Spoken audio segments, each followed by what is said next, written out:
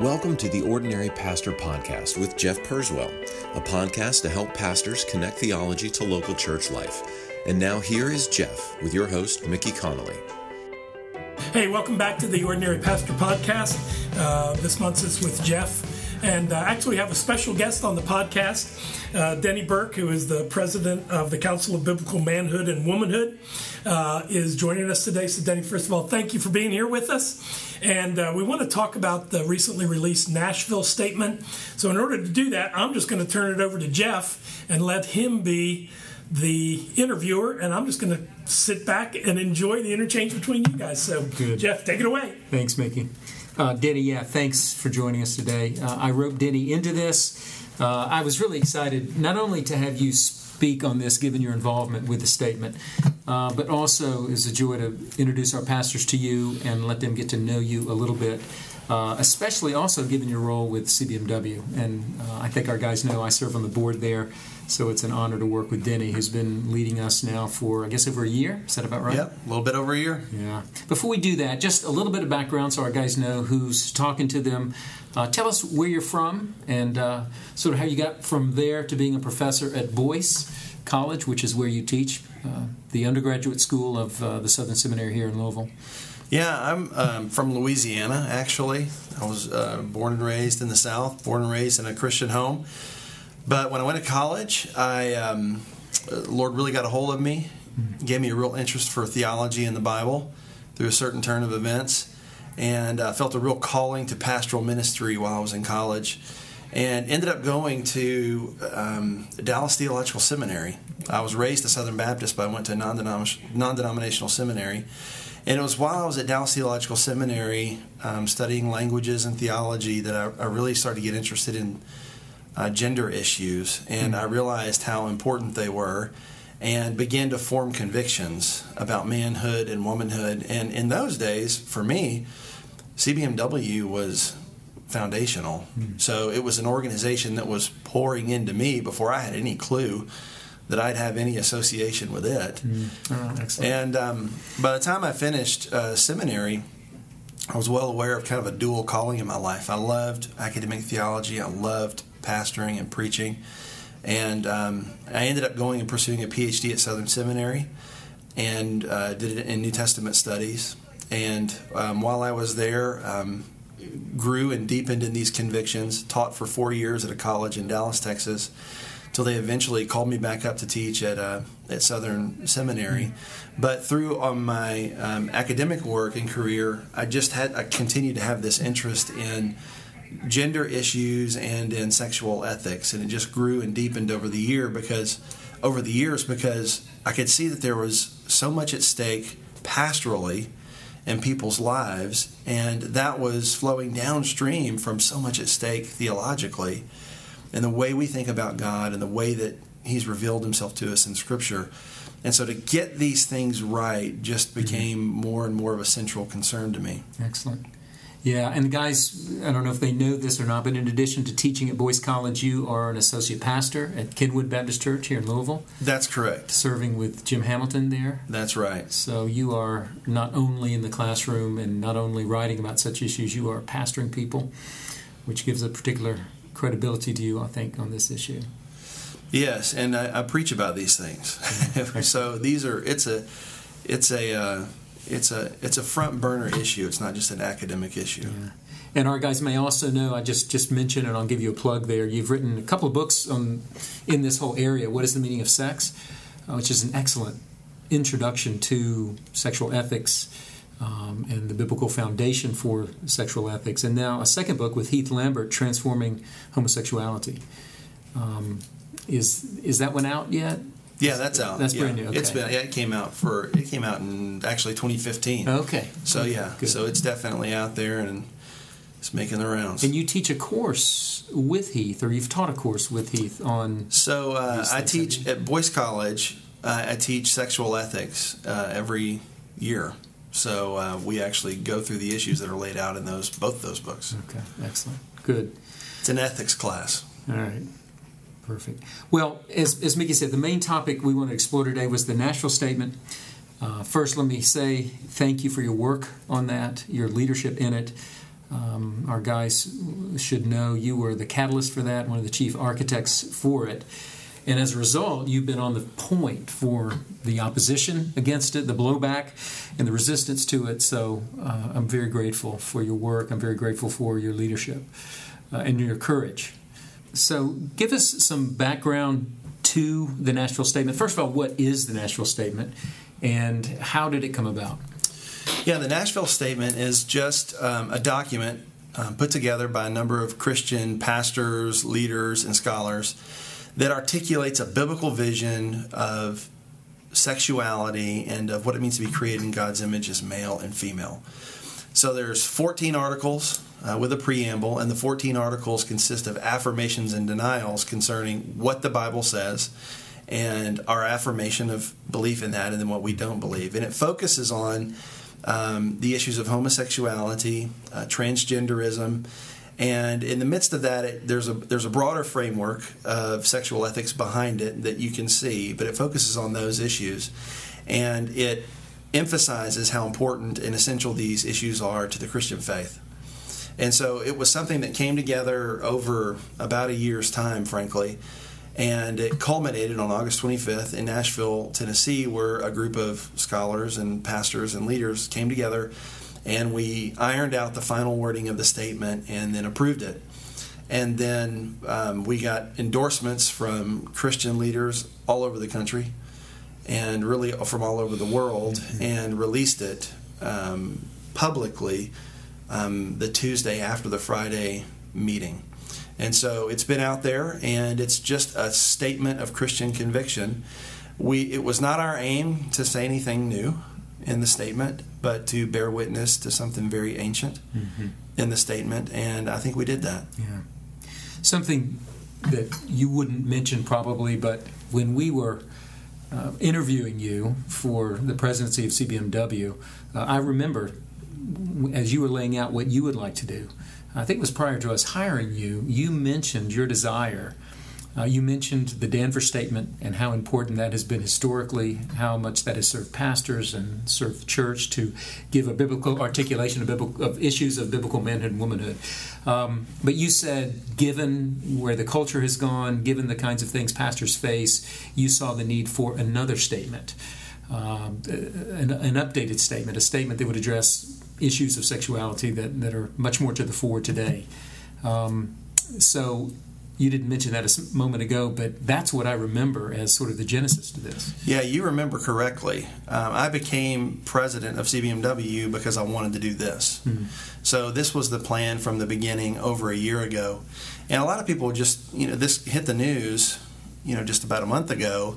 And for a lot of people, it came out of nowhere. It didn't come out of nowhere for us. This was something that was in the making for a long time. And indeed, it was my main goal in becoming president was to spearhead this effort. Yeah. I've had a few people approach me. I mean, I've talked to many people about it. A few have approached me and asked, okay, why? What's the purpose of the statement? Can you speak to that? The audience, who is this aimed at? What's being accomplished by the statement? Yeah, this is not a culture war document. It is a church document. This is an effort for Christians to clarify for Christians what it is Christianity teaches, which is the same thing as saying what we believe the Bible teaches about what it means to be created in God's image as male and female, and what God's design is for us in terms of our sexuality. And so the reason we're doing this is because there's just so much confusion today, not just in the wider culture, but in the pews. There are so many Christians today who are confused about these things. Now, and it's not necessarily because they're rebelling against the Scripture, but because the culture around us is changing so fast, and it's pushing in on things that were once assumed, but now we're having to clarify points of conviction. You ask the average Christian what intersex is, a lot of them couldn't even define it. And maybe not many more could define what transgenderism is, or even what it means, or what the proper biblical response is. And so the Nashville Statement is trying to speak to ordinary pastors, ordinary Christians, in terms that they will understand, and give a framework that's faithful to Scripture. That's who it's really addressing. Good. Yeah, I actually got today in the mail a letter from an organization opposing the statement. I suppose they sent it out to all the people who signed it. But it describes the statement. It's quite illuminating. It characterizes it as a persecution of LGBTQ people. The statement, according to one leader who's quoted in here, I thought this quote was interesting. It weaponizes Christianity in order to attack the lives of LGBTQ people. I'll just echo what you said. Everyone was clear on this. This was not aimed at the culture. It's not an attempt to get in anyone's face. Its purpose was, as you said, to give clarity. And I just would echo, there is confusion. I think for a lot of Christians that they're clear maybe on the Bible's teaching on homosexuality. But I've heard stories, even at our meeting there, I heard a story of a particular Christian mental health worker who was working with people struggling with transgender issues who didn't know that the Bible said anything about it. So I really appreciate that impulse behind it, and I'm pray that it will accomplish just what you intended for it. Tell us about the response to this, both positive and negative. What was it? What you expected, and what have you learned from the response? I would always have expected the world to look at the church's teaching and to think that is strange.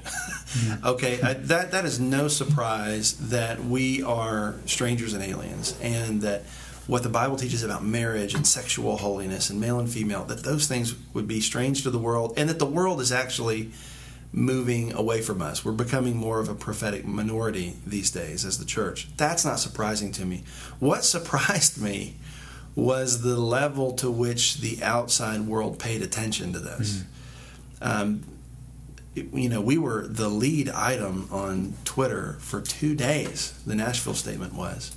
We had national stories in the New York Times and the Washington Post, and media outlets all over the world picked this up. And of course, a lot of the coverage was so negative, and which that's not surprising. I'm just surprised they were interested at all, because this is essentially a Christian doctrinal statement, and it's not saying anything new. It's saying what we've always said. So that really struck me, the level to which the outside world paid attention to this.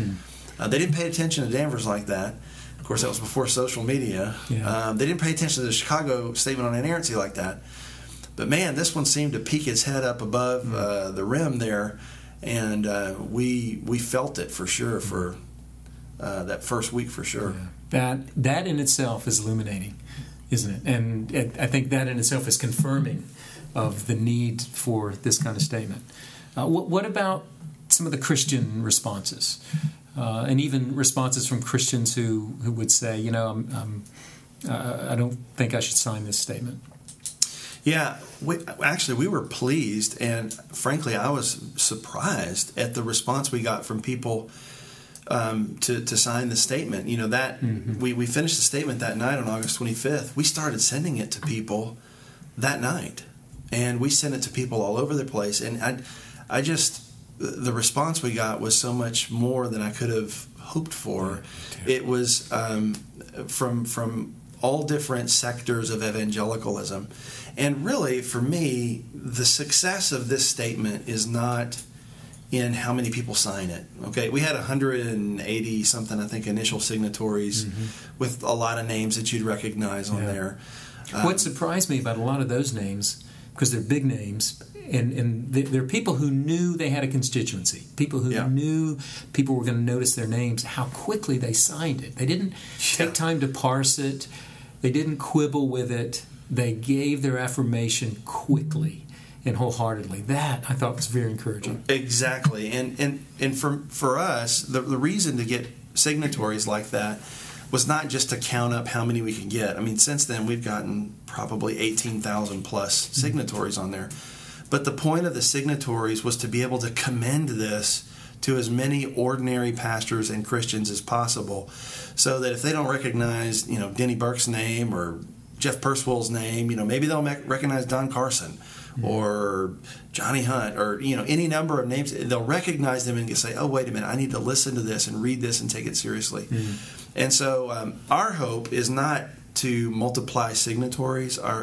We're measuring success by whether or not this finds resonance in the hearts of God's people. Whether or not, if an ordinary Christians in pews across the country, they've not thought clearly about these things before, but they read this statement and they go, "That's what I believe.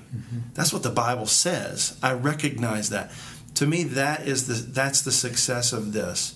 And or maybe haven't thought about this, but I see it. Yeah. And that yes, this does align with what the Bible says. This does show how the Bible deals with the stuff I'm hearing about all the time around me in the media and so forth. Yeah, and so the initial media backlash and the negative response from the culture to me is really not the point. The point is, will God's people see God's word reflected faithfully in this?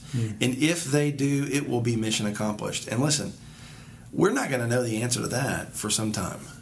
That's going to take some time for this thing to get out into the churches, to get out to where Christians are living and struggling with these issues, and to see if it helps them and gives guidance. We're already hearing testimonies back, and these are the things you don't hear on the news as much, but testimonies back from where it's having that effect.